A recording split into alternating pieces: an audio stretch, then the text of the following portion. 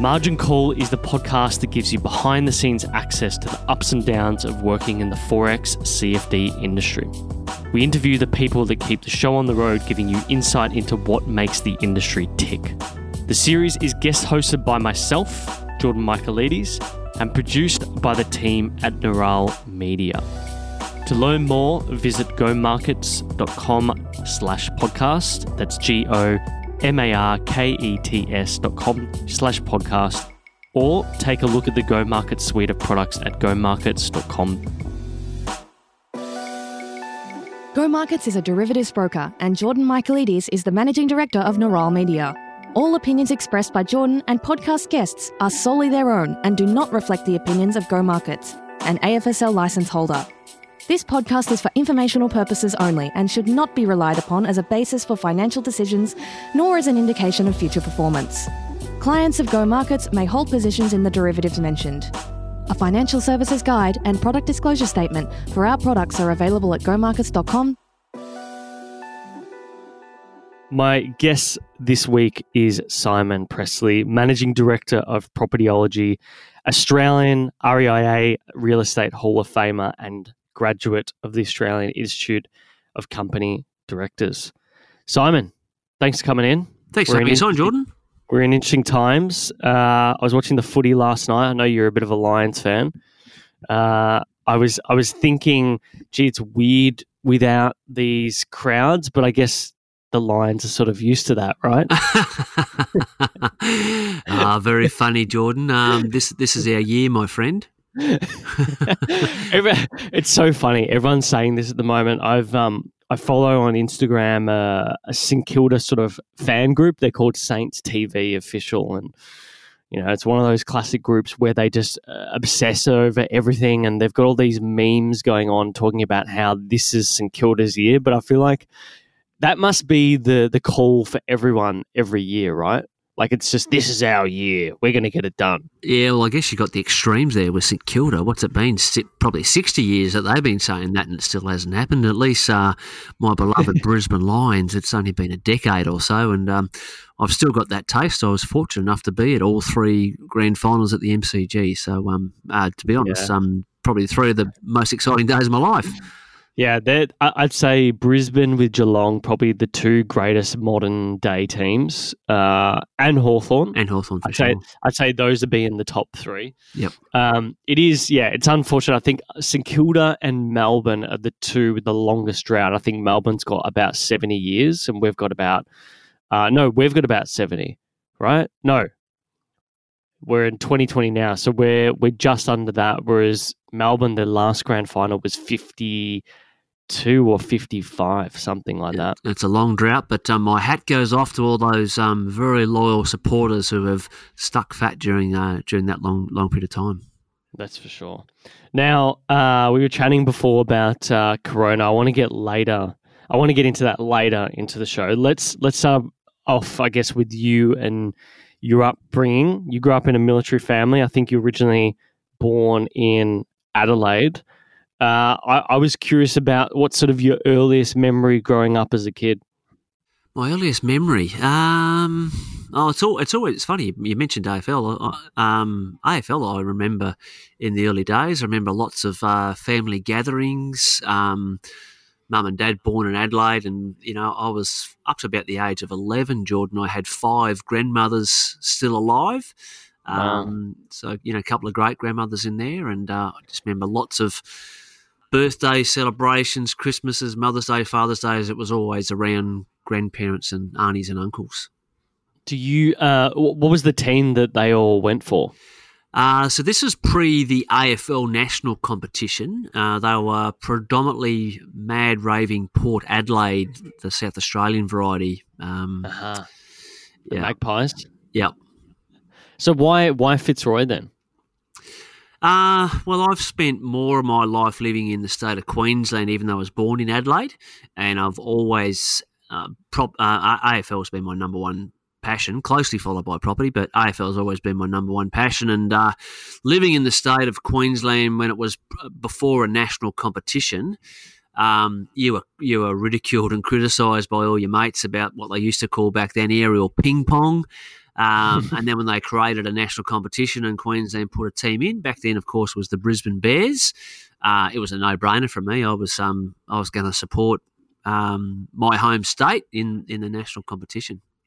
Okay, that makes a lot of sense. I've got a few mates that sort of grew up in that Fitzroy bracket back in the day, but you don't hear of that much anymore. Yeah, I think a similar thing happened with the rugby league. Before it was a national rugby league competition, people living all throughout Queensland would have still followed rugby league, but then when it became a national competition, they might have had to stop following Manly Warringah or Cronulla Sharks or something like that to become a Brisbane Broncos fan.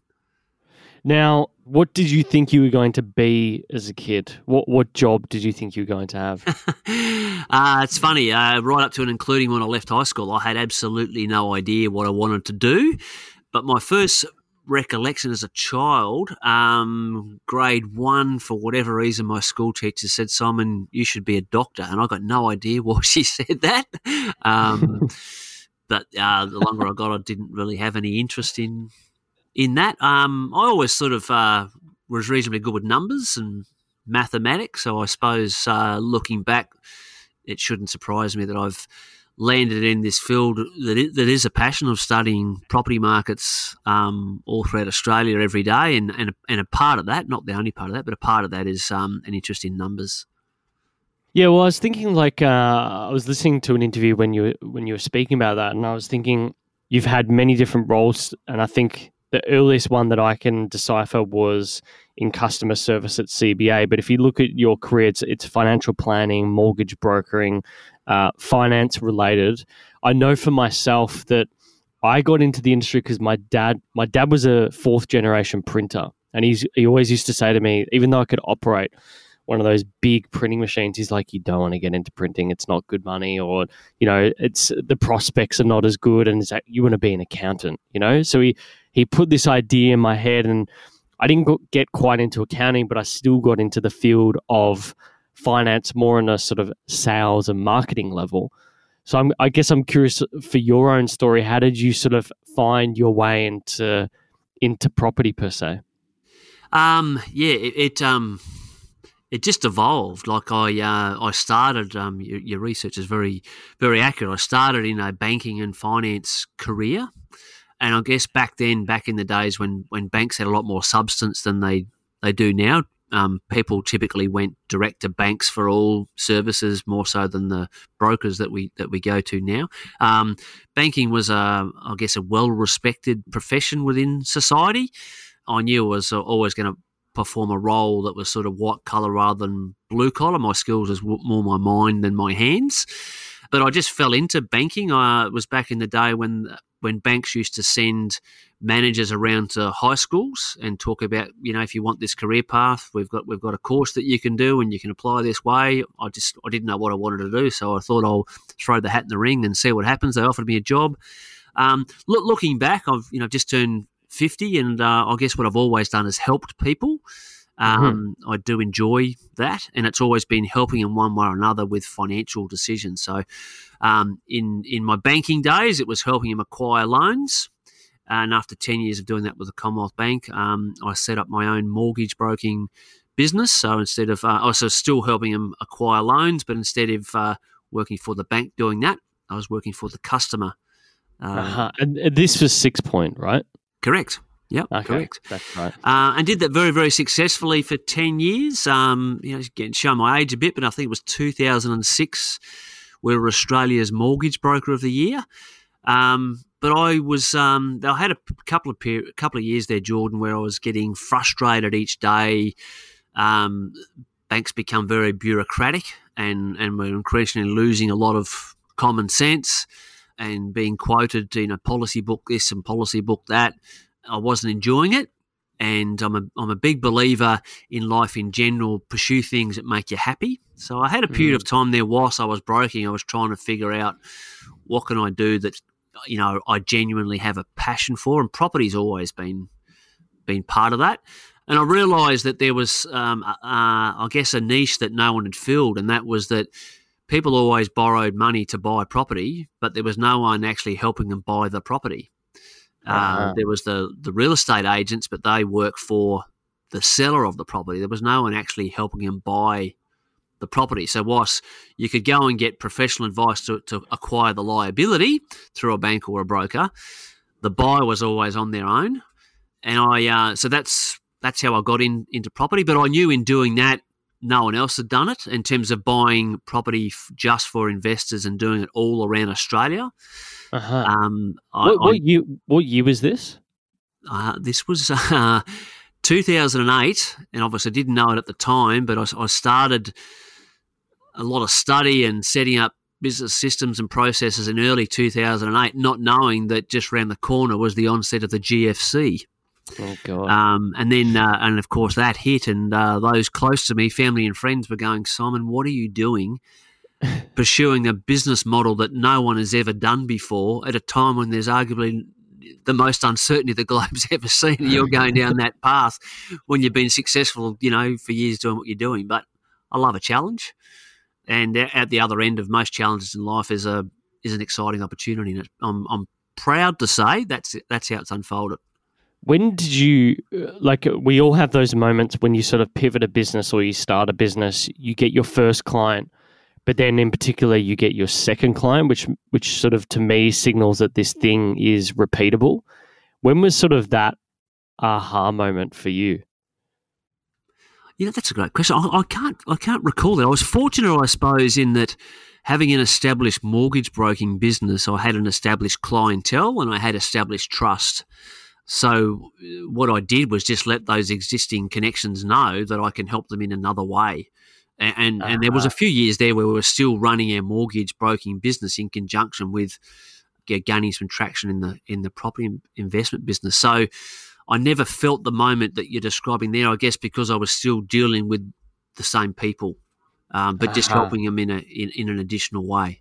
So there's sort of a cross-pollination. I do remember looking or finding your LinkedIn profile, and yeah, 6 Point, I think, eventually closed, or you finished working there as a director in 2017. So there's obviously a period where you're sort of segueing out of this business into the business which really is what drives your passion, which is a good thing that people can learn, because a lot of people think that if they're going to start a business, they should just quit their job immediately and start going into this business, and they have to make it viable within 6 months. But there's also another pathway where you can segue over time, if that makes sense. I guess you've proven that. Yeah. So, when back in 2008, when I made the decision to set up, an investment property services, it was always with the intention to continue for as ever doing the broking side of things. From 2008 onwards, my 100% focus was on the property side of things, but we had resources, infrastructure, personnel, trained people in place to do the broking side of things. But while my focus was 100% on property, and then over the years that both those services worked hand in hand. But yeah, 2017, we just sort of said, no, I want to focus 100%. As a business, just on the property investment side of things. Of course, roughly 90% of our clients, when they buy a property, they still have to arrange a loan, and we would just refer them to trusted brokers. No money changes hands between our office and the brokers, but we just refer them to good people that we've worked with before. Mm. Do you think, thinking about your career in this real estate market, you move from banking on the liability side to the sort of the asset side. What's for you been the interesting highlight and low light so far? The low light would be 2000, and it's a period of time rather than an individual moment. So 2014 through to last year, 2019, where Australian real estate sector just got it was like a baseball bat every second month, just whack, whack, whack. And the common denominator for each of those whacks was what was happening with Sydney's property market. So I guess the regulators, APRA, got increasingly concerned during the early stages of Sydney's boom of the rising mortgages in Sydney. And then the regulatory response to that was, we've got to make some changes to credit policy. But rather than address their perceived concern with Sydney and to a lesser extent Melbourne, the regulatory response affected all of Australia. So anyone who wanted to acquire a loan, it got harder. And that directly affects all of our clients because they've got to go through that financial process before they can purchase the asset. So we had a period of, let's call it 4 years, where there was several different layers to the APRA tightening. We had daily allegations that Australia had a housing affordability crisis, which really meant that Sydney and Melbourne was expensive to buy a property, but didn't mean Australia was that way. We had 2 federal elections, that negative gearing was the centre of it. And then 2019 appeared to be the year of the each state in Australia rental regulations, where a series of again baseball bats at landlords with what they can and can't do with their assets. So and we look forward to starting 2020 with some clean air, the first year in a while where we could just get on with doing what we do without going over speed bumps every day. And now we've got the coronavirus, but that affects everyone. So I think the moral is that change. There's always change, but also that could be considered a highlight in that there's never a dull day, right? Never a dull day. And look, we're all wired differently, but for whatever reason, Jordan, it seems like I love a challenge. Whilst I can get quite animated in expressing frustration with, various regulatory changes and announcements, one thing I've always had is determination. And there's always going to be situations in life where something happens that we don't like, but it's also important for individuals to sometimes recognise, but it is what it is. Now what am I going to do about it? And just complaining about it is not going to change it. It's just going to make everyone around you miserable and grumpy. And my nature is to tend to find a way to overcome challenges, and that usually creates opportunities. Now, speaking of opportunity, Propertyology is sort of, to me, stands out as a business that sort of really, it personifies you, right? Like it's very much, you love to join the dots in the property markets. I get a sense that you may be inspired by people like Buffett, who are oftentimes looking for undertapped value, not speculative value. You spoke about those 2 states in, Sydney, Melbourne, where things have just been going through the roof for a very long time, and there's a lot of speculation in the big smoke.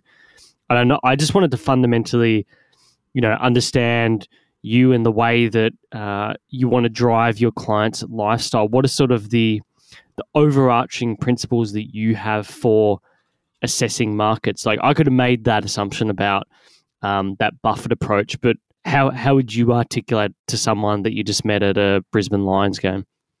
Well, I guess that two things. There's the purpose behind why we do what we do, and then there's the methodology we follow when we're executing it. So the purpose, at the end of the day, for those people who are motivated to later on in life have a better lifestyle than what an age pension would provide, that's our clientele. They're not defined by an occupation type or an annual income. It's more an attitude, of wanting to be proactive during the time that they're in the workforce to make some good financial decisions, so that in years to come they've planted enough seeds that will bear enough fruit to do what they want to do. So that's the purpose. The method on how we do that, there's all sorts of things that people can invest in. Those who prefer residential real estate, that's our market. So you use some terms there that I'll agree with. Joining dots, that's largely how my mind works. I believe that there is such a thing as a science to property markets, but like a few other sciences, it's not an exact science. It's impossible to write an algorithm or something like that to sort of say, here's the formula for picking markets. But our business, I guess, as opposed to the family home, which needs to satisfy the very important emotional side of things, that's where we live. we're working for investors, so property we have to see as a financial instrument in much the same way a stockbroker looks at a share on a stock exchange. So it's a commodity that we're helping people invest in. That commodity is shelter. We always need shelter. And my role in joining the dots is to understand all the things that influence the behaviour of buyers, the behaviour of sellers. Some of that's in data. A lot of it's in understanding decisions that have been made in different towns and cities and how that's going to affect job creation. Because wherever there's more jobs created in the future, there'll be demand for more shelter, if you can think of it that way. Yeah. Yeah, I remember having this conversation with a builder developer recently and how he documents the suburb that he bought a house in, and he looks for, like, the biggest thing for him, or one of the biggest indicators for him that drives job growth is investment in public infrastructure, particularly rail, because that's been a big thing in Melbourne. You know, we're sort of been cutting out all of these level crossings and getting overpasses like Skyrail and whatnot. And so he thinks that is a key indicator for determining future growth in the area, and you can sort of document that in the data and therefore join the dots. I guess I was intrigued because the extent of your workload seems to be focused on reading and just consuming as much information as possible, like a machine, to then get yourself to a point where you can assess an opportunity. And I guess I was curious, when you're sitting down with the client or assessing an opportunity for investment yourself, where does that process start and what does it look like? For the client? For the client, yeah. That we have a very long consultation process. It's a series of discussions, and in between discussions there's some targeted pieces of information. So it's an education process. Partly, education about our business, about, what the process would be if you engaged us. But just as important, if not more important, is recognising that consciously or subconsciously, everyone's got an opinion about property based on their journey through life, and we're trying to, I guess, extract some of a lot of the poor quality information about property markets and then replace it with some really good quality information, so that people, if they do engage their services, can see property as a commodity, as a financial instrument, as opposed to a home. When we do that, that puts them in a position where they're more equipped to support our recommendations, because they understand property as an investment asset class as opposed to an emotional thing that we live in.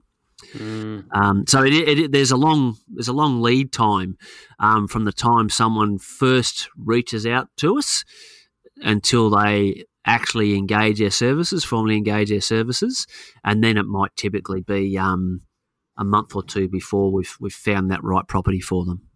And when you're looking at that asset, that property, like, I know as a value investor, I love cash flow, and I often look at valuations based on cash flow in a company or how much free cash flow they have. So I guess I was curious, what are the key things that you look for in a property, or what are sort of the key indicators that are markers for you? The most important decision for someone investing in property is the individual town or city that property is bought in. It's not the actual bricks and mortar, and that's I think the undoing of a lot of DIY property investors. They get to, and they're often not conscious of this, but they get too absorbed in the bricks and the mortar and the feel and the touch. And if that's how we're actually programmed as human beings, because we do live in properties. As children, we grow up in it, and then at some stage we might buy that first family home. We're focusing then on schools and shops and how the property looks and how it makes us feel. But as an investor, that is irrelevant. The most important thing is the individual town or city that we buy that property in. That will always have the biggest influence on what the individual property within that city grows by. For example, my home city, Brisbane, is obviously Australia's third largest city. Over the last 10, 11 years, an apartment in Brisbane today is worth the same today as what it was 11 years ago. the standard house has only increased in value by 20%. But those who made decisions based on the bricks and mortar, you're still going to end up with either the zero growth or the 20% growth. Either way, it's not much. But other parts of Australia have seen asset values grow by 80, 90% over that same period of time. So the key is the investor needs to not focus on the individual property asset until after they've got the right town or city first. Now, how we do that, it's a process of elimination. Firstly, we don't waste any time investing in locations that have already been performing strongly for a couple of years, because locations don't perform strongly for more than 3 or 4 years. History's taught us that. Similarly, a location that's, say, a Sydney or Melbourne that's recently had a strong period of growth. History's taught us that it'll be a long time before it has another period of strong growth. So there's a very basic way of eliminating lots of locations throughout Australia. And then we focus on what's happening at an economic sense, not just what's the economy of each town and city like today, but more importantly, what decisions have been made over, say, the last 1, 2, 3 years that are going to have an influence on that economy in the coming few years. And that process, most people are already aware that we picked Hobart before Hobart started to show any price growth. But how we found it was by understanding those decisions that had happened behind the scenes that in years to come would have a positive influence on Hobart's economy. So it sort of goes back to that old adage my Greek father likes to use, that it's better to buy a dump in a good suburb than it is to buy a really nice house in a dumpy suburb, if that makes sense. Yes, it depends really, because that suburb could become nice for various reasons over time. Yeah, well, I guess it's pressure on, it's buyer activity en masse that's going to create property prices to grow. So a suburb, for example, which the media often refer to, a suburb can't have a period of 3 or 4 years where property values in that suburb grow significantly unless the city itself does that. There will always be data that is released that may suggest that a suburb's boomed, but at an individual suburb level, the number of properties that are transacted is very small. A typical property is held for 7 to 10 years, so we don't change properties very often. And at a suburb level, the data is very unreliable. So if someone sees data on a particular suburb that shows a big price growth within a 12-month period of time, they probably should take that with a grain of salt. Properties within that suburb would not have done that unless the city itself had performed really, really well, and obviously the same in reverse.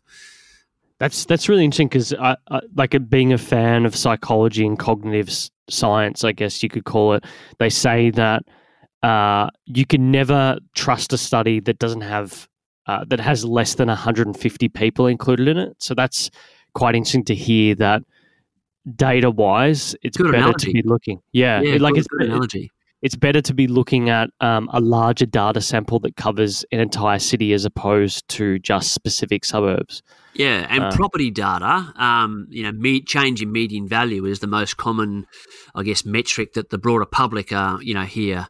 That figure is only useful if there's a big enough sample size of properties that have transacted in that reporting period. So, for example, if there's a report saying the median house price over the last month has increased or decreased by X, the consumer still needs to understand, well, is there enough properties that have transacted in that 1 month for that figure to be reliable? Now, if it's at a suburb level, there might have been 10 properties that changed hands. That's really a useless piece of information. If it's a big capital city, well, there would have been lots of properties that transacted in that 1 month. So it's more reliable figures, but still it's only 1 month. It's only 30 days for an individual asset class that changes hands every 7 to 10 years. So it is very volatile. Over a quarter for a capital city, there's been a lot more properties that have transacted.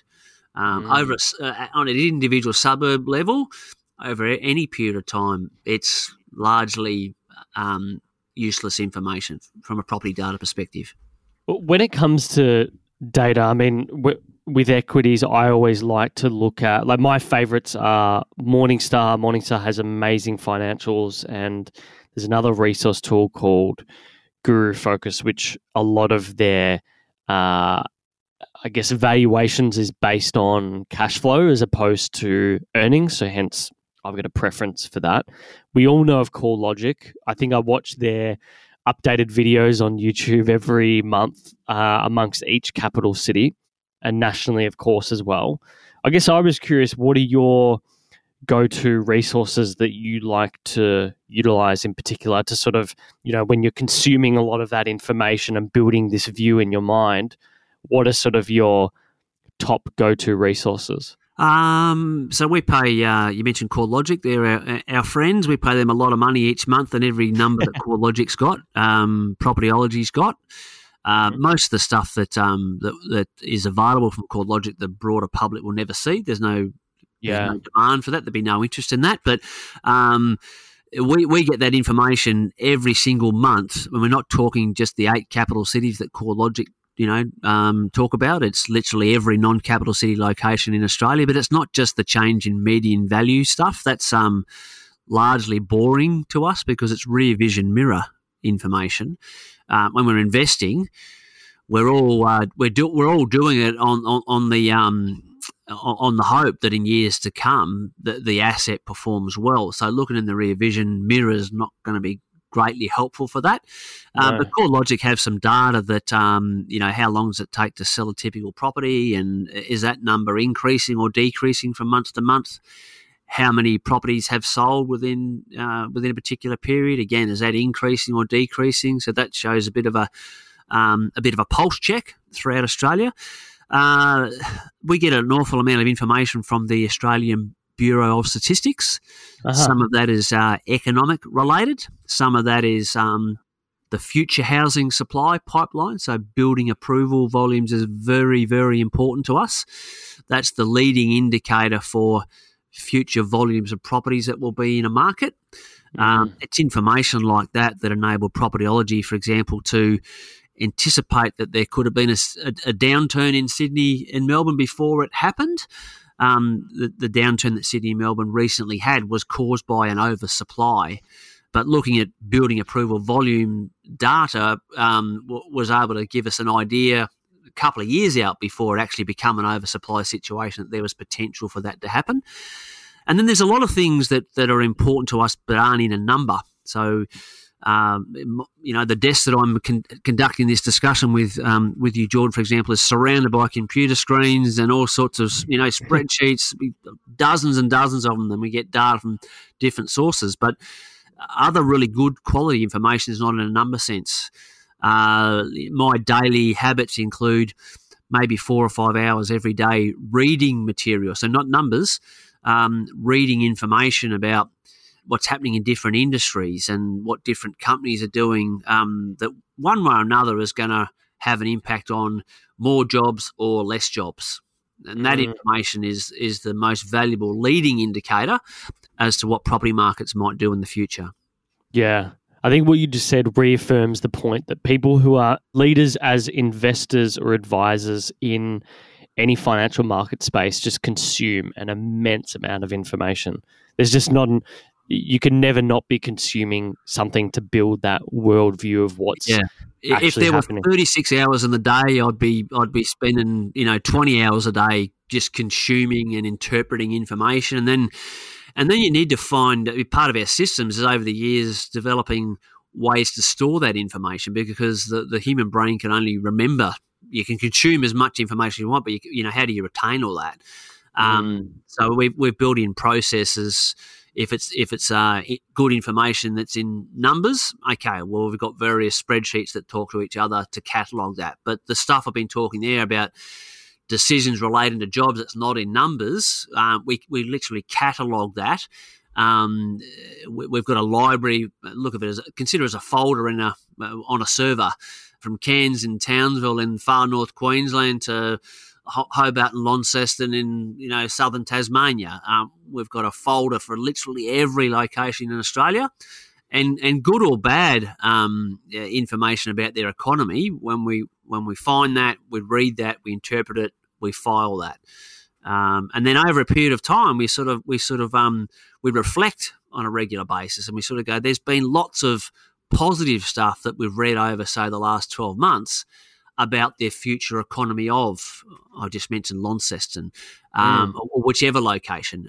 We then, when we have that moment of reflection and feel there's been a lot of positive decisions made, we bunker down and we then revisit all that information and make an educated decision about is the outlook for that property market really good, and if so, we're then going to start recommending that people buy properties there.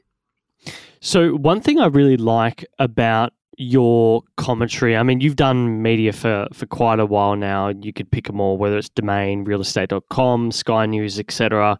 Is it's very clear cut and it's very obvious that you offer a service, right? There's this trend that's happened in the last few years with this sort of this capital market cycle with all this money coming through, that you get a lot of these, I like to call them contrapreneurs, but particularly now it's become a thing in the real estate space, and you probably see them on social media. I always get these ads where they're like, you too could own 30 houses over 2 years and be so over leveraged that if any change in the market or interest rate moves up or down, you're pretty much screwed. And one of my favorite fields of market commentary or media commentary at the moment is these YouTube channels who uncover this sort of stuff.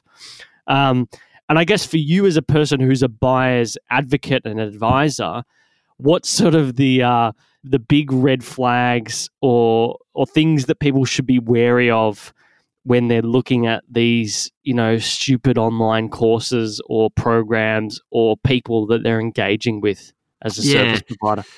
Those who make it sound easy, that should be a red flag for people. Property markets, I would argue that other than trying to find a cure for cancer, there would be few things on this planet that are more complex than property markets. At the end of the day, what my full-time job is trying to predict human behaviour, because property is about people. It's not about population growth like a lot of people think. It's about people, because we live in property, and trying to predict their behaviour. I mean, what is more unpredictable than that? Seriously, what is more unpredictable than human behaviour? It's not easy. So those who make it sound like it's easy, it's not. There is a science, as I've said, but it is by no means an exact science. Anyone who's promoting a product, a property that's brand new, or anyone who's their spiel, one way or another, tries to position people to buy a brand new property, they are the biggest red flag that you can find. Yeah. Because it's not an arm's length transaction. If someone's buying a brand new house or an apartment, they're buying from the developer, and in between the consumer and the developer will be people who've got the gift of the gab, that are very clever at, this is why this one's good for you. But that person with the gift of the gab is a salesperson at the end of the day. They make their revenue by saying what they have to say to convince someone to buy that property as opposed to any other property. So a genuine advisor in property, like other professions, does not have a vested interest in a product. Think of the doctor. The family doctor, if they say you need a cortisone injection, it's not because they get paid extra for you taking the needle. They've got, an education in medicine and your best interests as their number one priority. And a genuine property investment advisor will similarly have tertiary qualifications in this field. They'll have an objective mind to every capital city, to every non-capital city. They'll have years and years of experience. They'll have scar tissue to support that experience, and they'll make a recommendation, firstly on a particular location in Australia, and then on an individual property without a vested interest in it. So it sounds like two key indicators: someone who's selling some pipe dream that it's going to be easy, particularly in a short time frame, and if they potentially have a vested interest. Beware of the vested interest for life in general, but especially in property, because there's some clever people out there. Now, we briefly spoke about, well, we're chatting about it off air about coronavirus and property today. I liked your video speaking about the short and long-term effects of the coronavirus. There's a lot that has happened in the last week, and I'm sure in the coming weeks it'll change just as rapidly. I feel like I've lived through a month in the last week. Yeah. We know we're probably heading towards a short-term global recession, influenced mainly by the fact that this virus is shutting down most of the economy by necessity. Yes. And the turnaround will probably be not as rapid, but will be quicker than, say, the GFC, perhaps. I guess for you, what does the future look like amongst the property markets over the next year? Yeah, global recession, totally agree. But no one should be concerned by that. Anyone in Australia probably will, just hearing the word recession for a lot of people would scare them, because it's been now 29 years since we've had one. So there's, I guess, a lack of understanding broadly amongst 25 million people about what that means. And so just the fear of the unknown is not a good thing for the human psyche. But recession means two quarters, 6 months, where an economy doesn't grow. Where we are in this together, 7.8 billion people on this planet, and this is the only time I can think of, Jordan, and I might be wrong, but I can't think of another time in the history of mankind where there's been one issue that's affected every person on the planet, and we all have to roll our sleeves up and address it together. I can't think of anything. So from a property market perspective, I'm not at all concerned. I'm a realist. I know that there will be lots and lots of jobs lost over the next couple of months, but also what's more important is understanding why that's happening, because the reality is when we all go into our cocoons, we consume less goods and services. There's some things we just physically can't do. So lots of job losses, but understanding why, and then also knowing that there's going to be probably the biggest stimulus packages collectively, not just federal government, but collectively the biggest amount of stimulus the country's ever seen. We can do that because we have a strong economic foundation to be able to do that. And at the end of the day, housing is shelter. That term, safe as houses, with or without a recession, with or without a coronavirus, and whether we own or whether we rent it, we still need to live in it. Australia went through the property market, survived the GFC incredibly well. In fact, property prices increased, not decreased. And that was a crisis caused by a poor global economy. This is a crisis caused by a germ, not a poor economy. And global economies are better now than the GFC, especially banks globally. They are cashed up largely because of the GFC. Everyone recognised from the GFC that how important banks are. So banks are well capitalised. Federal government's coffers are in a good position. Reserve Bank are going to be behind this. In the same way that you got 7.8 billion people rallying together to kill the germ, once the germ's killed, those same 7.8 billion people will en masse release this pent-up demand and all the economic stimulus that will come with it.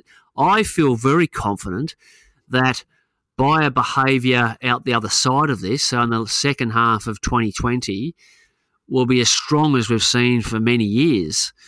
I think we're largely in a holding pattern for what property prices will do, quite simply because there will be very few property transactions over this cocooning period. So that doesn't mean property prices plummet. I just think very few transactions. So largely be a flat line, followed by more than likely a significant surge in prices because of the stimulus and because of the all-time record low interest rates, which is very relevant to property prices. Yeah, I think it feels very much like a wartime era or economy where all of a sudden, you know, the economy is at war. So all production and things have to be changed to suit this new way of living.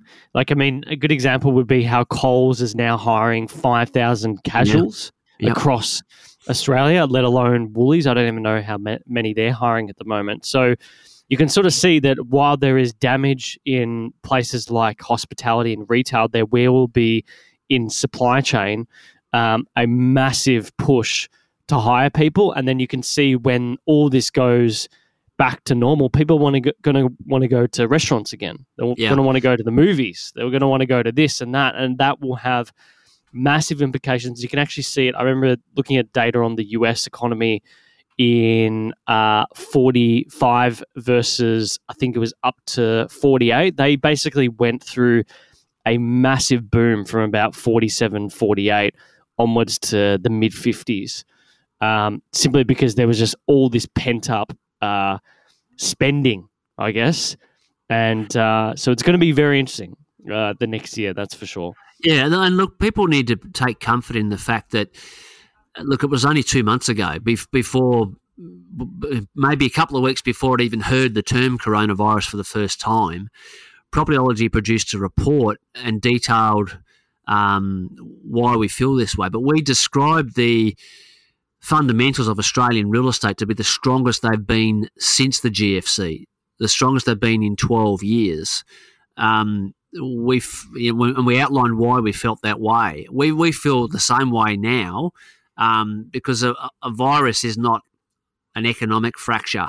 It is a very, very frustrating, disruptive period for everyone's lives, and no one likes it. No one chose to do it, but it's here. And we know what it is, and we know what we've got to do to get through this very frustrating period of time. But the fundamentals don't change because of the virus. The change will be that we're going to have a period of X number of months, whether that's 4 months, 6 months, 12 months, who knows? A period of months when a number of sectors will lose lots of jobs, and as you've rightly pointed out, a number of other sectors will see a higher than normal increase in jobs. And then when we come out of our cocoons, that will balance back to somewhere like it was beforehand, and we'll be back to the same really, really strong fundamentals, the strongest we've seen in a decade or more. So it is shelter. Property is shelter. And with or without the coronavirus, Australia has had a period of a couple of years where we haven't built as many new dwellings to support our growing population as what we need. So we've actually got an undersupply of housing in a general sense throughout Australia. And we've got record low interest rates. We've got credit available again. And we're going to see a lot of stimulus. I think it's hard to think about the stimulus now because understandably we're trying to absorb the daily changes to our routines. But this is a defined short period of time in the overall scheme of things, and the stimulus will be huge. Yeah, that's for sure. Well, look, we need to jump into some rapid fire questions to finish you off. So, what does your morning routine currently look like? I cannot survive without caffeine. Flat white. So after the shower, the first thing I do is I grab the dogs. We've got a very important part of our family, a couple of cavoodles, and nice. They enjoy the walk as much as I do. So we walk around to our local cafe together, and I drink the coffee on the way back. They get their exercise. I like that. And then we drop our son to school on the way into work. And evening, how do you sort of decompress at night? There's usually a few more hours of consuming that information we were talking about earlier, Jordan. The normal, disruptions that we all have during the day that can really only be done during the normal working hours. They take priority, but there's always a few extra hours I try to cram in what's happening around the country. And then I like to unwind. I love my AFL, whether it's Brisbane Lions or anything AFL. I consume lots of that. And in the summer, it's usually cricket. Mm. Do you have like a T20 team? Brisbane Heat only because I live in Brisbane, but I just enjoy that competition. Yeah. If you were a millennial and you're in this stage right now where you were thinking about buying a house, what would you be thinking about for the next year in particular? I would be thinking about the lowest ever interest rates in any living Australia's lifetime and how privileged they are to take advantage of that. It's the biggest cost of buying a property is, the ability for the individual budget to afford that mortgage. And we're going to see these low interest rates for many, many years. So the sooner someone can gather together a big enough deposit, do so. The other thing I'd say is learn from some mistakes of past generations. I want to say mistakes, no one means to make a mistake, but a lot better quality information, a lot more experience is available now to what past generations had. Where you live is not necessarily where you should buy property. Most people now have heard that term rent vesting. It's real. It's not for everybody, but it's an innovative way of not only getting into a property market quicker, but it's also a very clever way of using whatever money you can afford to buy property and buy in the best parts of Australia, which very rarely will be the city that you happen to live in. Yeah, I'd recommend that for a lot of millennials who listen to this podcast. I think that is probably going to be the quickest way that people can get into the market. Last question for you. If you had a book that you would gift to the audience for Christmas, let's say, what would the book be and why? I read a lot, but not so much books. And I think the reason I don't read books is because I do read so much stuff. So when I want some downtime, it's often not reading. The E-Myth is a really good one for those people who have an interest in business. Really, really, it's not a big book, but some really basic business principles that are applicable to any profession. That's a good one. Good to Great is another good business book. But also like biographies, just successful people, whether they've been successful in sport or business or whatever. I like reading their real stories, and you find that they've all had challenges and they've all had moments. And there's often some common themes behind what makes someone successful in any form of life. So biographies are really good for learning lessons from people who are no longer with us. I really like that. Yeah, and often, the reason people write books is they've got a high profile, otherwise the book won't sell. But there's always going to be stuff in that book that we've never heard about in the public domain. Otherwise, there's nothing interesting. There's no reason to buy the book. So, but yeah, there's a lot to learn from biographies. We've all had challenges. Look, Simon, thanks for joining us. It's been a pleasure having you on. Where can people find what you're doing on the interwebs or websites that you currently work on? Where's the best place to find you? So propertyology.com.au. There is a page, a latest news page on the website, roughly 4, maybe 5 times a month. We publish blogs, which is usually, it's never sales-based. It's always researchy property market educational material. So you can spend days, if you've got that much time, just on that one landing page. But a more efficient way of doing it, get on the website and subscribe to Propertyology's newsletter. It's free, and we will never sell you any sales material. Once a fortnight, we will send out a newsletter that will contain 2 or 3 educational blogs. All right. We'll make sure we link all of that, of course, in the show notes. But Simon, thanks so much for coming on. Thanks for having me on, Jordan. Thanks for listening to Margin Call. Before you run off, make sure you subscribe on your podcast app to get first access to new episodes. And consider sharing this with a friend who loves the Forex CFD game. Don't forget to like us on Facebook, Twitter, Instagram, or YouTube by searching Go Markets. That's GOMARKETS. Until next time, thanks for listening.